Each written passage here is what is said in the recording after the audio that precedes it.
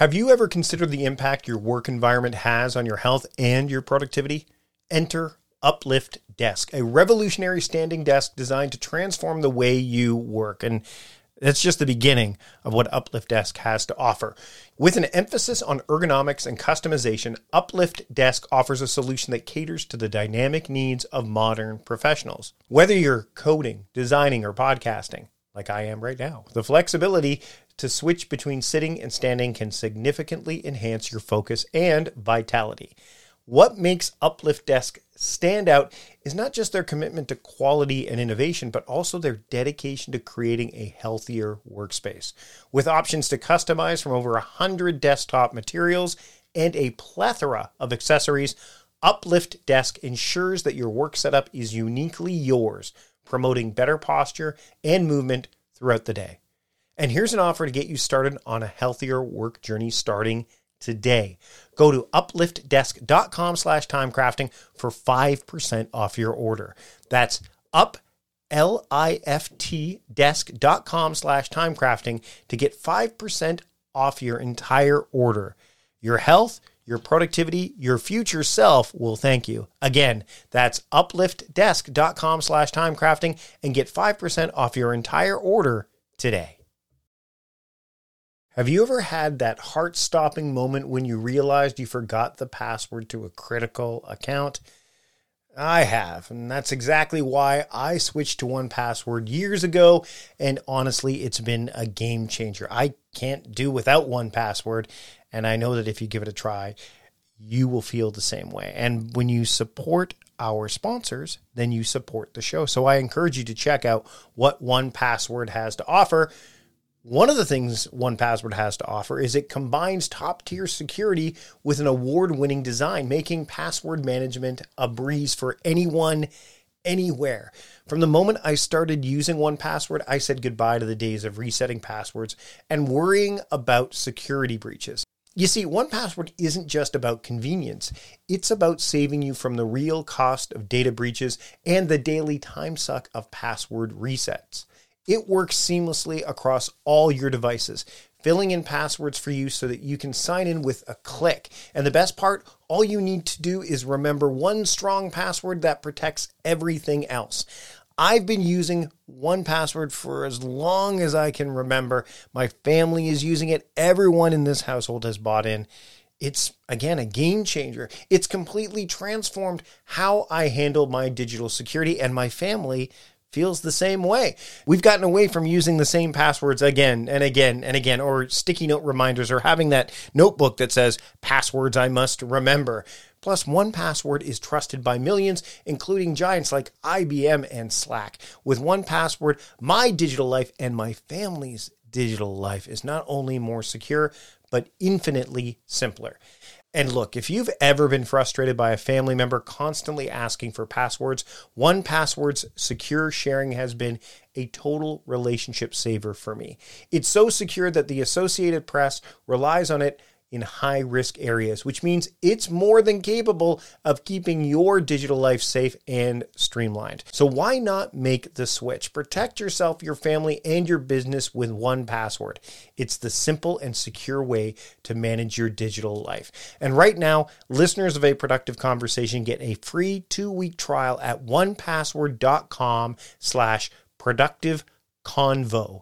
That's 2 free weeks at 1Password.com/productiveconvo. Again, 1Password.com/productiveconvo. Check out 1Password. I know you'll fall in love with it like my whole family has. Again, that's 1Password.com/productiveconvo for 2 free weeks. Check it out today. I'm Mike Vardy. Ever found yourself deep in a project, your flow state so intense that the world around you just fades away? That's the magic zone where ideas take flight and your work truly comes to life. But what if, in a blink, it could all disappear? Hard drives fail, coffee spills, and yes, even the dreaded accidental delete happens. But fear not, because CrashPlan has your back. Don't wait for disaster to strike. Head over to crashplan.com/timecrafting now for a free trial and secure your creations with their limited time buy one, get one offers. Supporting our sponsors means supporting this podcast, so take a moment to check them out. CrashPlan is the superhero of cloud-based data protection, specifically designed for people like us who live and breathe their digital creations. CrashPlan ensures that every file, every idea, and every piece of hard work is safely backed up and protected. With CrashPlan Professional, you get unlimited backup for your computers, not servers or cloud apps, just pure essential data protection for PC, Mac, and Linux. This means your business plans, designs, music, and documents are continuously encrypted and updated in their secure cloud without you lifting a finger. Imagine this, your laptop takes a dive during a late night work session. With CrashPlan, it's not a disaster, it's just a minor hiccup. Their service runs quietly in the background, safeguarding every change you make every 15 minutes. And if the worst happens, your files are just a few clicks away from being restored with unlimited version retention acting as your personal time machine. For businesses, CrashPlan's multi-tenant capabilities are a game changer. Buy as many licenses as you need, manage them with ease, and let your team or your IT admin restore data seamlessly, saving precious time and resources. So go to crashplan.com/timecrafting now to sign up for a free trial and take advantage of one of their limited buy one, get one offers for a productive conversation listeners. That's crashplan.com/timecrafting. Back up better with CrashPlan. Ever caught yourself marveling at the seamless magic of everyday tech, like how noise-canceling headphones block out the world or the sheer bliss of meeting-free Fridays? Now imagine if there was a way to bring that kind of magic into selling online. Well, guess what? There is, and it's called Shopify. From the moment you decide to launch your online shop to opening your first physical store, and even when you're pinching yourself because, yes, you just hit 1 million orders, Shopify is there to guide your growth. Whether you're selling shipping supplies or the latest productivity tools, Shopify supports you everywhere with their all-in-one e-commerce platform and in-person POS system. The checkout? Oh, it's a breeze for your customers, converting up to 36% better than other platforms. And with Shopify Magic, your AI-powered assistant, you're selling more with way less effort. And you won't be alone in your Shopify journey because Shopify powers 10% of all e-commerce in the U.S., supporting giants like Allbirds and Brooklinen and millions of entrepreneurs across 175 countries. Their award-winning support is always there, making sure businesses that grow with Shopify, and yours can be one of those businesses. And for those looking to level up, Shopify's endless integrations and third-party apps from on-demand printing to chatbots ensure your business is always ahead of the curve. So what are you waiting for? Sign up for a $1 per month trial period at shopify.com/timecrafting, all lowercase. Go to shopify.com/timecrafting now to grow your business no matter what stage you're in. That's shopify.com/timecrafting. Have you ever looked into fasting and thought, I love the benefits, but I can't go days without eating? Well, that's where Prolon comes in, transforming the fasting experience with a plant-based nutrition program that tricks your cells into thinking they're fasting without actually having to stop eating. Developed through decades of research at the University of Southern California Longevity Institute, Prolon is not just another diet, it's a scientifically backed program designed to support your body's natural processes. Now keep in mind, this isn't about cutting out food. It's about providing your body with the right nutrients to enter a fasting state while still eating. The program includes snacks, soups, and beverages, all carefully designed to support healthy blood sugar levels, cardiovascular health, and even reduce abdominal fat. And the convenience? Well, it's unmatched. Everything you need comes in one box delivered right to your doorstep. Thousands of doctors now recommend Prolon for its health benefits, backed by Nobel Prize-winning science. So if you're looking for a way to kickstart your health journey with all the benefits of fasting and none of the hunger, Prolon is the answer. And right now, Prolon is offering a Productive Conversation listeners 10% off their 5-day nutrition program. Go to prolonlife.com/timecrafting. That's PROLON life.com/timecrafting for this special offer. Again, that's prolonlife.com/timecrafting. Check it out today. Meal planning is important because it prevents us from being a disappointed wreck when dinner time comes around and we have no clue what to make, or even if we have the ingredients to make the meal. It's a time and a money saver, but most importantly, it frees up valuable brain space. Creating a meal plan prepares us for the week to come and gives us peace of mind that we're organized and can feed ourselves and our family. That's why I do it, and that's why Plan to Eat helps me do it. Your subscription includes access to the Plan to Eat website and fully featured mobile apps on iOS and Android. And Plan to Eat gives you the tools to clip and organize recipes from any website, the ones your family loves and that fit your dietary preferences and needs. And you can create a meal plan around your schedule. Then what happens is the Plan to Eat software automatically creates an organized shopping list based on your plan. So sign up for your free trial at plantoeat.com/timecrafting. That's plantoeat.com/timecrafting. The coupon will be automatically applied to your account and can be used when you're ready to subscribe. It's valid for new customers only. Give Plan to Eat a try today. And this is the Productivityist Podcast.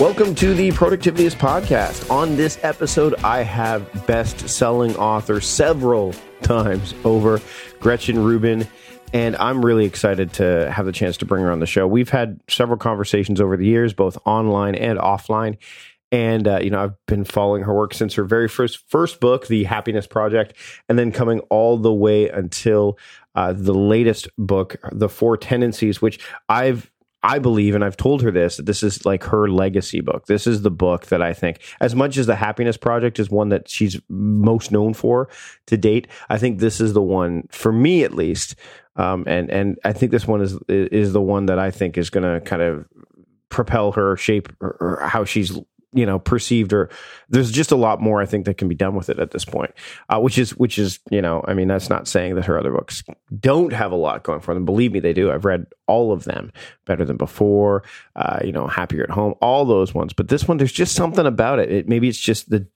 fact that I can relate to it so much because she, as we discussed, like this is something that she's been spending a lot of time in and researching, and this is just something that she's kind of grown organically over the years and is able to put it into a book form. And we're going to talk about the 4 tendencies today. We're going to learn a little bit about maybe what I am, because we start off with what I think I am, and then ultimately we kind of get a better sense of what I am in terms of what tendency I have, and as well as what people can do when they figure out what tendency they are, and so on and so forth. It's a great discussion. Let's just dive into it. Here's my conversation with Gretchen Rubin on the Productivityist Podcast. I'd like to welcome Gretchen Rubin to the Productivityist Podcast. Gretchen, thanks for joining me today. I'm so happy to be talking to you. So we've crossed paths several times over the past few years. Back, we're talking the Happiness Project, and happier at home and Better Than Before, and we were just talking as we got underway about the 4 Tendencies, which is your new book. But I started to see some of that stuff a couple years prior to the book coming out, right, at World Domination Summit. And even it was starting to infuse in some of your work earlier on. And you just mentioned the book's only been out since September of 2017, but it seems like it's been kind of bubbling on the surface for quite some time. Would that be fair to say? No, absolutely. You're right. Because it's a framework that divides people into 4 categories, upholders, questioners, obligers, and rebels. And you're exactly right. I actually introduced this idea in my book, Better Than Before, which is about the 21 strategies that we can use to make or break our habits. And what happened was, as I was trying to understand patterns that I was seeing in how people were and weren't able to successfully change habits, I started noticing these weird patterns where certain people would give very much the same kinds of answers that didn't really make sense to me or were very striking to me. And that's what led me to understand this 4 Tendencies framework. And it's part of habit change, but it's actually much bigger than habit change, because your tendency, whether you're an upholder, a questioner, obliger, rebel, will affect how you change habits, but it'll also affect how you get along with your spouse or your boss or your teacher or your child. It'll help you know, like, why you experience certain kind of conflicts, why certain kinds of things drive you crazy. So it's much bigger than habits, but it was through habits that I got my first insight into it. And then once Better Than Before it came out, I was just deluged with questions from people being like, asking these like very long, detailed questions about sort of applying the 4 tendencies. And so I was writing all these emails back, and then I thought, well, maybe I should write like a little PDF And before long, I was like, I need to write a whole book about this because it's a big idea. I kind of backed into it indirectly, but it deserves to be really fleshed out. Because it turns out, there's quite a lot to say. There's a lot of nuance in it that's helpful to understand. But it needed its own book. So let's dive in a little bit into, when we see a lot of, tests and things like that, like different ways to look at yourself. You've got strengths finders, you've got the Enneagram, yep. You've got Myers-Briggs. Like there's so, and it's, my wife actually, I'll share with you something. My wife took the 4 Tendencies quiz. And she had a question for you that she wanted me to address right out of the gate. She goes, what happens when you look at the quiz and you don't feel like any of those things kind of line up? Because I mean, it's so she was looking at questions. She goes, I don't really think any of these hit, which I don't think is uncommon with quizzes. I mean, a lot of them are they're, I think that there's something to be said for that as well. But when you're going through this, I think she's probably a questioner. Questioners tend to have a lot of trouble because they're always looking for exceptions and being like, well, I would say this, but I would also say that. And like, they really question the validity of a test. Right. Whereas other people really identify much more clearly. And that's true of questioners generally. Questioners are by far the ones who are most likely to say like, well, I'm a little bit of everything. Whereas the other tendencies understand that they are very much in a core tendency. It's just more obvious to you if you're an upholder or a rebel or an obliger that you're different from other people. You see that pattern. And obligers are like, well, sometimes I would do this, but sometimes I would do that. And I'm like, right, because you're a questioner, and a questioner always is like, well, what makes sense right now? Right. What's justified? So it's hard for them to. So I'm guessing that your wife is a questioner. Does that ring true to you? I think so. And what's funny is I think when I was looking at what I came across is I think I'm a questioner as well. But we do it. We approach it differently. You know what I mean? Like, so it's like, so for example, I'm looking for, I'm looking for like, so when I put together my productivity framework as an example, I'm like, what makes sense here and now and why? Like, how do I, when I'm putting together a plan, things like that, it's like, I look for commonalities, I look for patterns, and I look for, and I'm asking, what I journal too relentlessly. So there's always this reflection and things like that. So there's a lot of like, but we're different. But that's not the core of being a questioner, though, to be clear. Because that's more about being analytical, which is not this, because, and maybe I should back up and explain what the 4 tendencies are. Yeah. Because it only describes how you respond to expectations. Mm-hmm. So what makes a questioner is if I say, hey, Mike, would you do this for me? Your answer is, why should I? Right. Does that make sense? Is that a good use of my time and energy? Not in a mean way, but just like, why should I? Mm-hmm. You should drive 65 miles an hour. Why should I?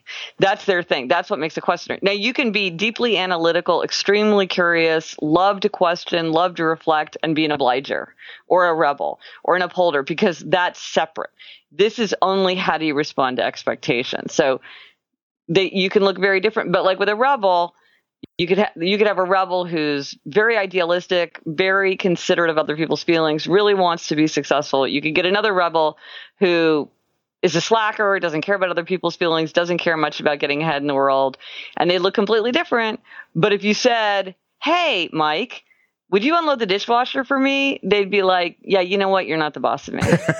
That's what it is to be a rebel, And so anyway, so maybe I should explain the 4 tendencies, then we can get into the nuance. Yeah. Because I think, when you look at it from that vantage point, and again, I'm looking at it again, because you're right, there's some analytical components to what I do, but I'm looking at it and I'm probably, it's hard for me. I mean, I've done so many. That's the core of my initial question was, where would this fit in, or does this fit into so many of these other, spectrum kind of analysis things that we see out there with, again, Myers-Briggs and personality tests. Where does this fit into the equation? And then, explain. That probably will lead us to explain what each of the 4 tendencies are.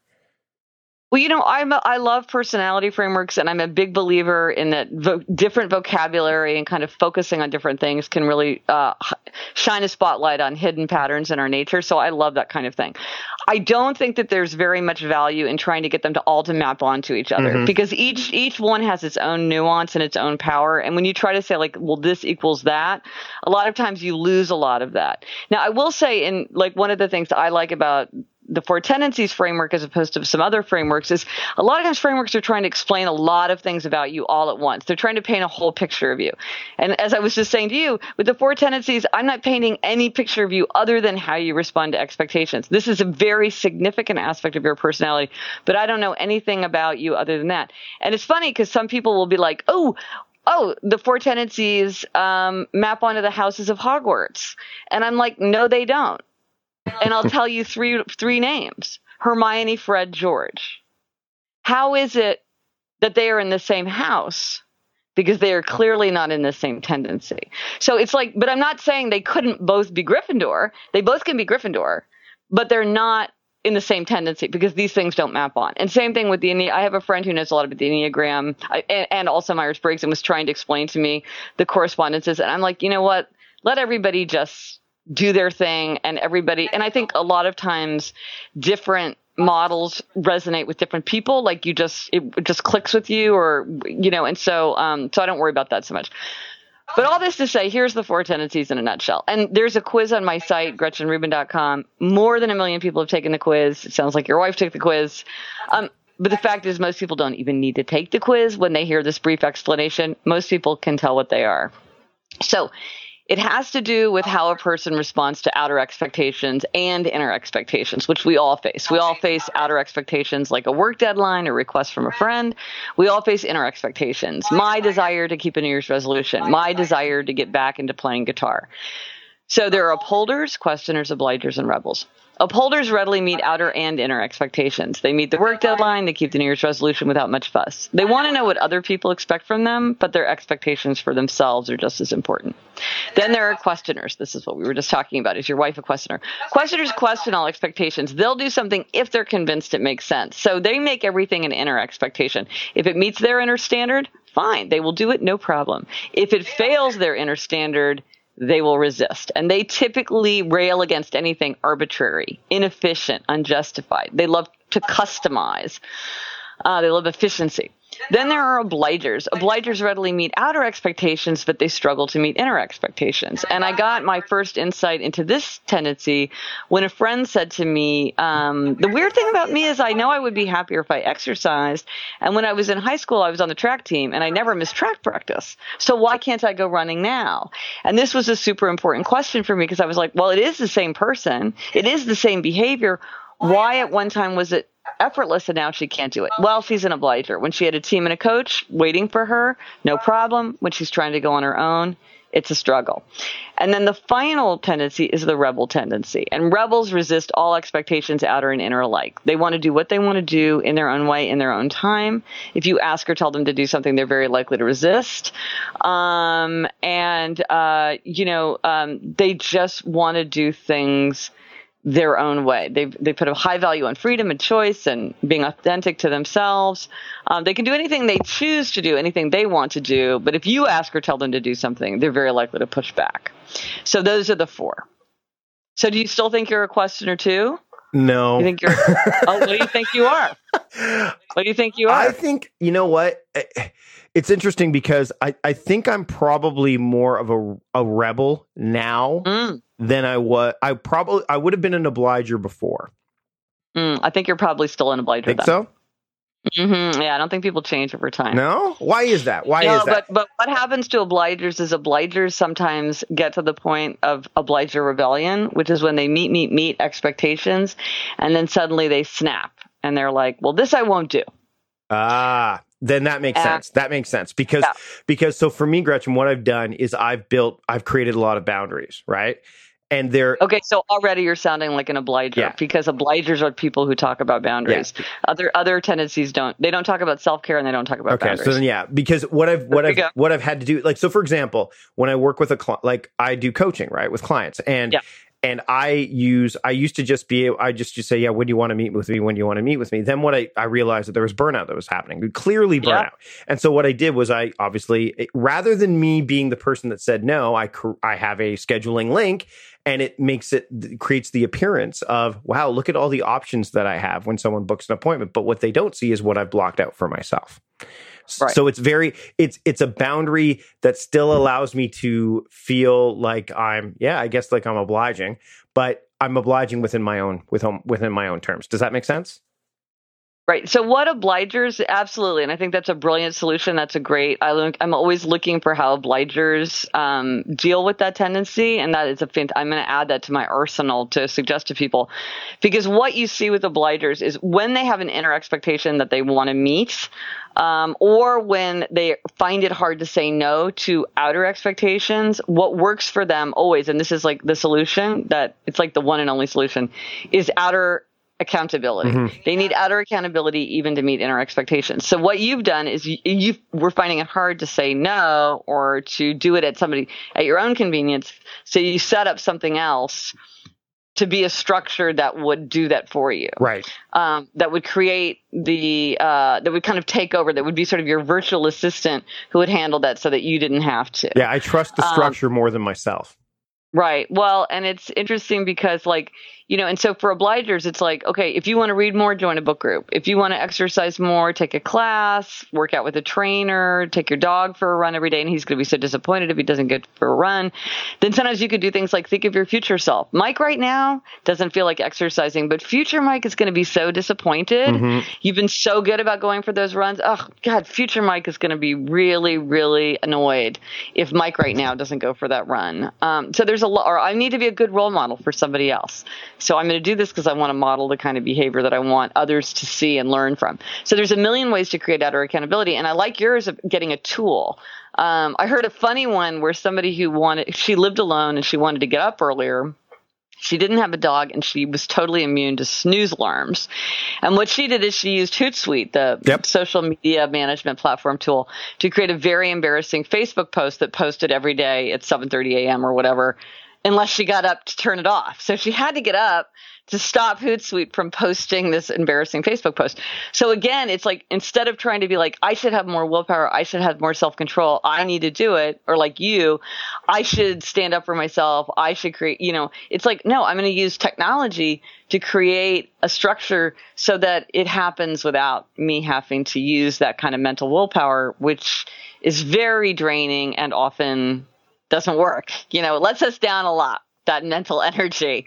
So good to find a prop for it. We talked about how people love to, when they're doing these kind of personality tests, and when they're trying to, when they associate this with this kind of thing, they want to tether it to something to almost, I wouldn't say make it matter more, but strengthen it. Do you know what I mean? So they can get access to it. Do you find that when people are reading the book or going through the 4 tendencies, that they, even though they probably know what they are, that they fight, they try to rail against it? Like they try to say, okay, well, I'm this way. I tend to, this is my tendency, but I don't want to be that way. And obviously in the book, you kind of help people say, look, this is your tendency. Here's how you can navigate it, right? Mm-hmm. Yeah, no, I hear from people a lot who don't like their tendency, or people who say, I want to change tendencies. Can you tell me how to change tendency? And, to me, I'm like, look, is it possible to change your inborn nature? I don't know.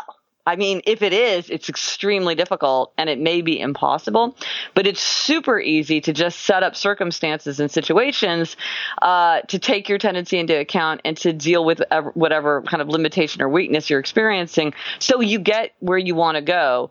The same as if you were a different tendency. So my response is, there's nothing wrong with you. Whatever tendency you are, there are many people, many successful people, many losers in your tendency with you. They all face many of the similar challenges and frustrations that you've faced. There's tons of tools and strategies that people have developed over time cleverly to deal with this.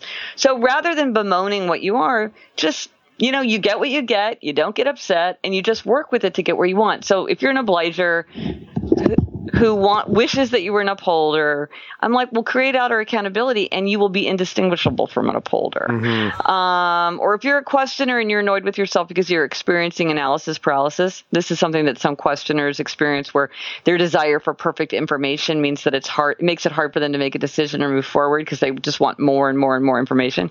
Then it's like, this is a thing that happens sometimes to questioners. That's not surprising.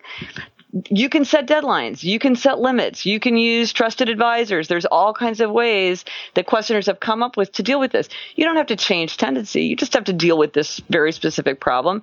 And that's not that hard. Once you understand what the true issue is, I think sometimes with the tendencies, people have kind of misdiagnosed what the problem is, or they blame themselves. Like they're like, everybody tells me to make a to-do list and that I should start every day with a list of my priorities. But the minute I make a to-do list, I refuse to do anything on it.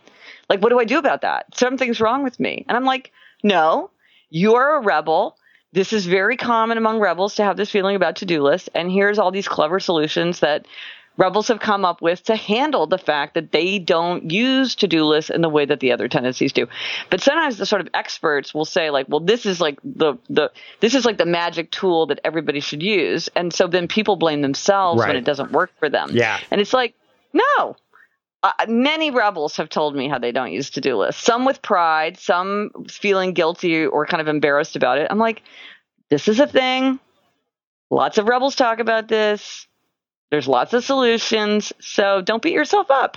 There's other ways to skin a cat. There's other ways to get stuff done.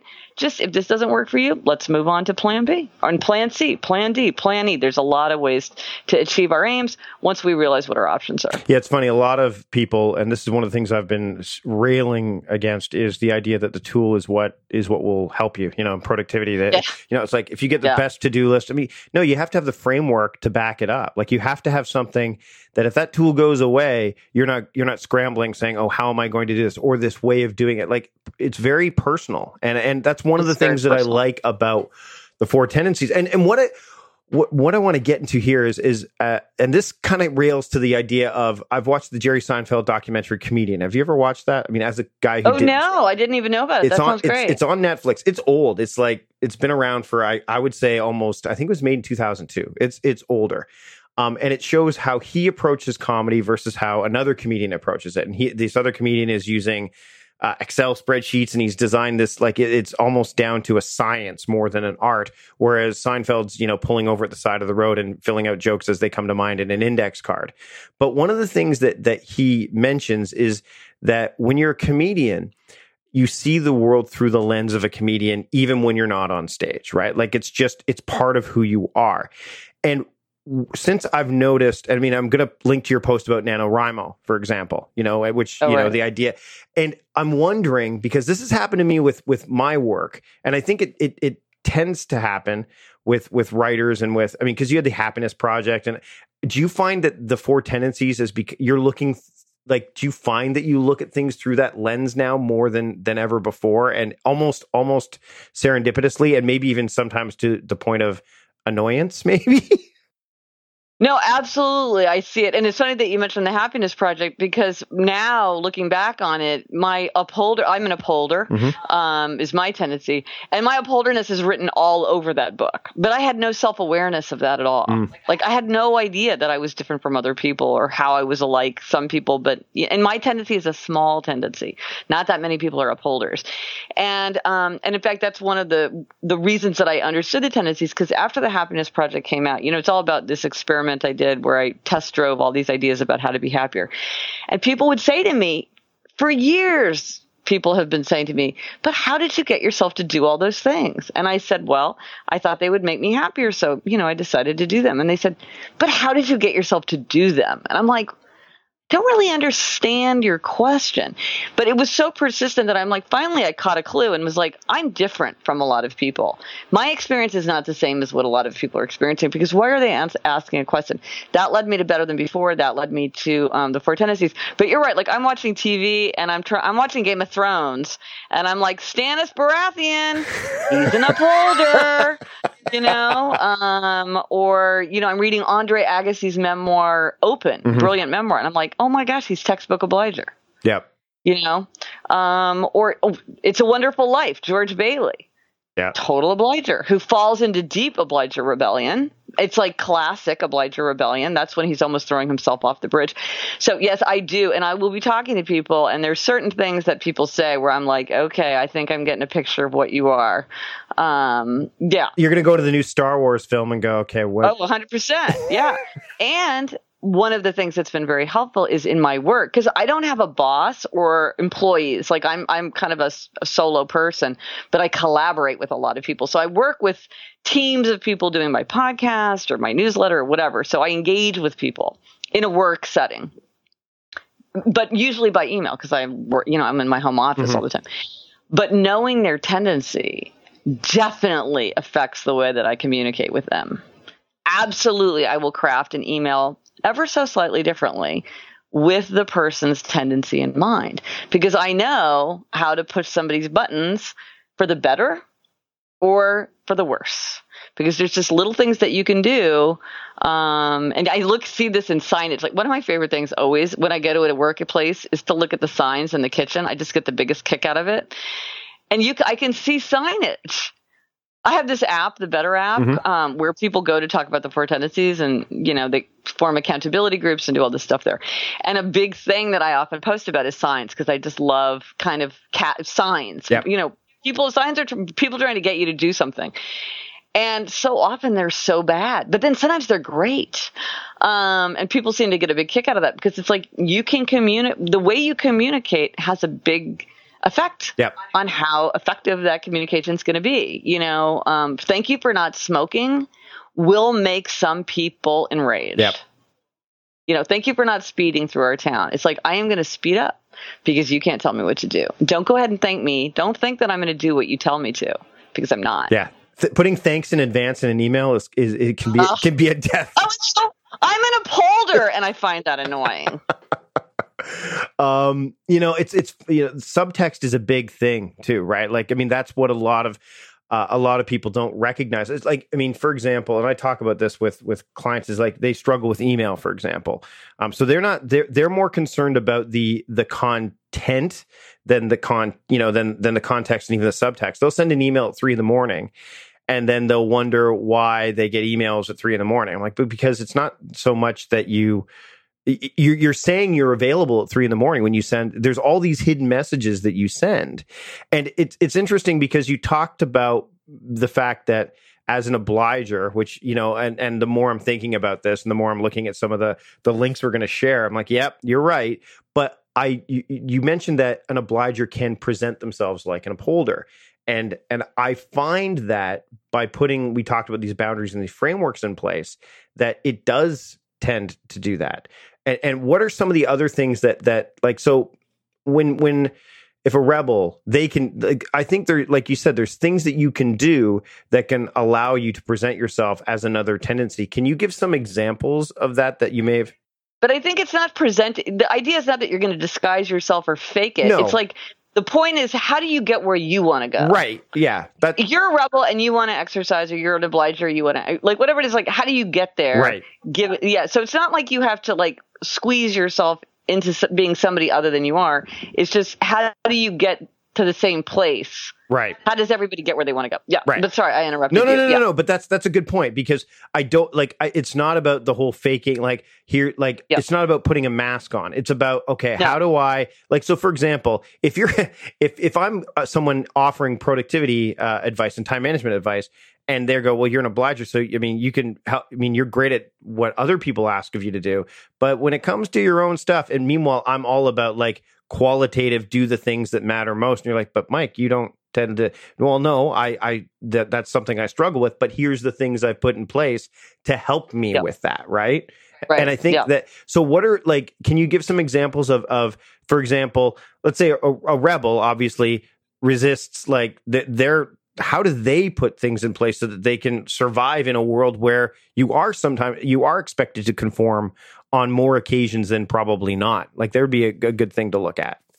Well, give me a specific scenario, and then that makes it easier. All right. So let's say you're a rebel, and you work for. I live in a government town, and you work for a government agency. There's nothing more not rebellious than working for government. How do they thrive? How do they thrive in that environment? Well, it's very interesting that you say that, because one of the kind of paradoxical things about rebels is that many rebels are attracted to environments where they're the boss, or every day is different, where they can like kind of set their own schedule, don't have anybody looking over their shoulder, and are kind of, like maybe they're like a restaurant manager who goes to a different restaurant every day, and nobody's like, keeping tabs on them like that. But many rebels, to my surprise, I found, are attracted to areas of high regulation, like the military, the police, the clergy, the government, and large corporations with lots of rules. And I was really puzzled by this when I started noticing it, and I would talk to rebels about it. And what I found is that for some rebels, they feel like if there's no structure around them, they almost stall out. Some rebels, it's like they thrive in that, and they'll like do their own thing, and they'll blow everybody away because like they're the best top salesman ever, because they can just do what they want when they want. But some people need something to push against. It's almost like they need the side of the swimming pool to push against, to give them their energy. And so they like to be in an environment where they can kind of like push against the rules. So if you look at what they're actually doing there, they're probably pushing the envelope quite a bit. And a lot of these institutions actually kind of have give for that there is a little bit more give in the system than you would imagine. But sometimes there's not, or sometimes in some situations you really have to toe the line. So how do rebels do that? So I spoke to a rebel who worked for like a very large tech company, very, very famous. You can guess which one one of the few that it would be. But anyway, I was like, how do you work at this place? Because man, this thing is on lockdown. I mean, you're signing in, you're signing out, they're tracking you around the building, like they are watching, And he said, well, you know what? They're teaching me the skills that I want. I'm going to go off and start my own company. But here, I'm learning everything I need to know. And so he was like, in his mind, and this is what works for a lot of rebels, they're working for me. Right. They're doing what I want them to do. I'm getting what I want out of it, because this is the thing. Rebels can do anything they want to do. They can do anything they choose to do. And one of the ways a rebel can do that is to remind themselves, this is what I want. This is what I choose. This works for me. And then they can get themselves to do things. So it's not that I told you to. It's not doctor's orders. It's not because you promised me you would. It's not because it's the rule. It's because, hey man, this is what works for you. Like, this is what you want. Like you're into this. And then they can do it. So they have to stay connected to that sense of what it is that they authentically want. And then if it doesn't work for them, then that's when they can have problems, because they sometimes just don't do things. And that's the thing that I think we can all learn from rebels. We're all a lot more free than we think. Mm-hmm. And there's a lot of things in this world that if you were just like, well, yeah, I'm not going to do that, you can get away with it. I'm amazed. There's a lot of, if you're like, you know what, I'm just not going to go to the 10 a.m. staff meeting anymore. It's a huge waste of time. I'm not going to go. It's like, okay, if they'll just be like, oh yeah, John never comes to this meeting. It's like, maybe nothing happens if you don't go to the meeting. As an upholder, it would never even occur to me. I'd be like, it's a natural law that you have to go to the weekly meeting, but never occurred to me to blow it off. Turns out there's no consequences if you don't go to that meeting. I mean, somebody was just telling me she works with a rebel. And it's interesting, when there is a rebel who's teamed up, either in romance or at work, like a founding team, it's almost always with a obliger. That is overwhelming the pattern. If you have a rebel, there's almost always an obliger by their side. So it's talking an obliger and a rebel to work together. And so they were saying how the obliger would like schedule out all these things that they had to do far in advance and would send all these calendar requests, and the rebel would just ignore them. Mm. It's just like, and I'm like, can you do that? Can you just ignore it? Like, I thought they like blew up in your face if you didn't answer it within a certain amount of time. Like, can you just ignore a calendar request? It's like, turns out you can. Turns out you can. As we get close to wrapping up here, that brings up a good point, because when I talk to people about, claiming their time and theming it, and they're saying, a lot of people say, well, I don't have control over my day from 9 to 5. I'm like, well, that's not entirely true, because you're hired to do a job. And within the confines of that job, you do have elements of freedom that otherwise you would not, especially in knowledge work. Otherwise, you would not be able to do the job. It would be very, very difficult.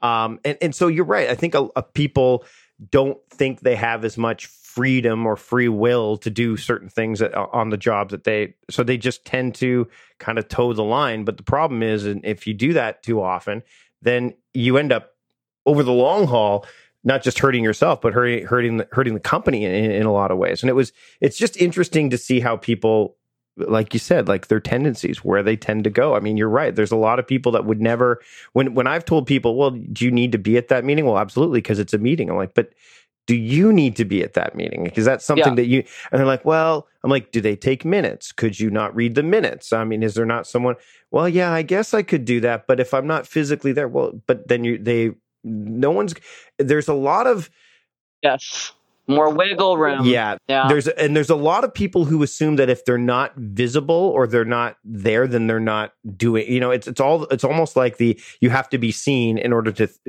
for people to know that you're doing something, which is often some of the best work you do is in solitude or when you're not being, when you're not necessarily being watched or you're off the clock or whatever. So, but I want to dive into some stuff in the bonus episode, which I'll get to members, but Gretchen, thanks so much for taking the time today. I mean, we could talk about this for a long time. And because you're an upholder, we actually have more time because I know you're going to stick around. So excellent. Yes, it's so fun to talk to you. I love, we're interested in so many of the same things. It's always such a pleasure to talk to you. Thanks again for joining me, Gretchen. I told you it was a great conversation, and there's so much more that members get. If you go to productivityist.com/membership, there is going to be a bonus episode. There always is. With Gretchen, we talk about a few more things. Normally it's 3 more things. This time we talked about a few more things. We went on a little bit longer than usual. And if you want to learn more about what else you get with a membership, head over to productivityist.com/membership now. And big thanks to Gretchen for joining me. Big thanks to you for listening. Grab all the links in the show notes. There's several there for you to look at. And big thanks to John Polster for producing the show as well. That's it for this week. I will see you next week once again for another episode of the Productivityist Podcast. Until then, I'm Mike Vardy, founder of Productivityist, reminding you to stop guessing and start going.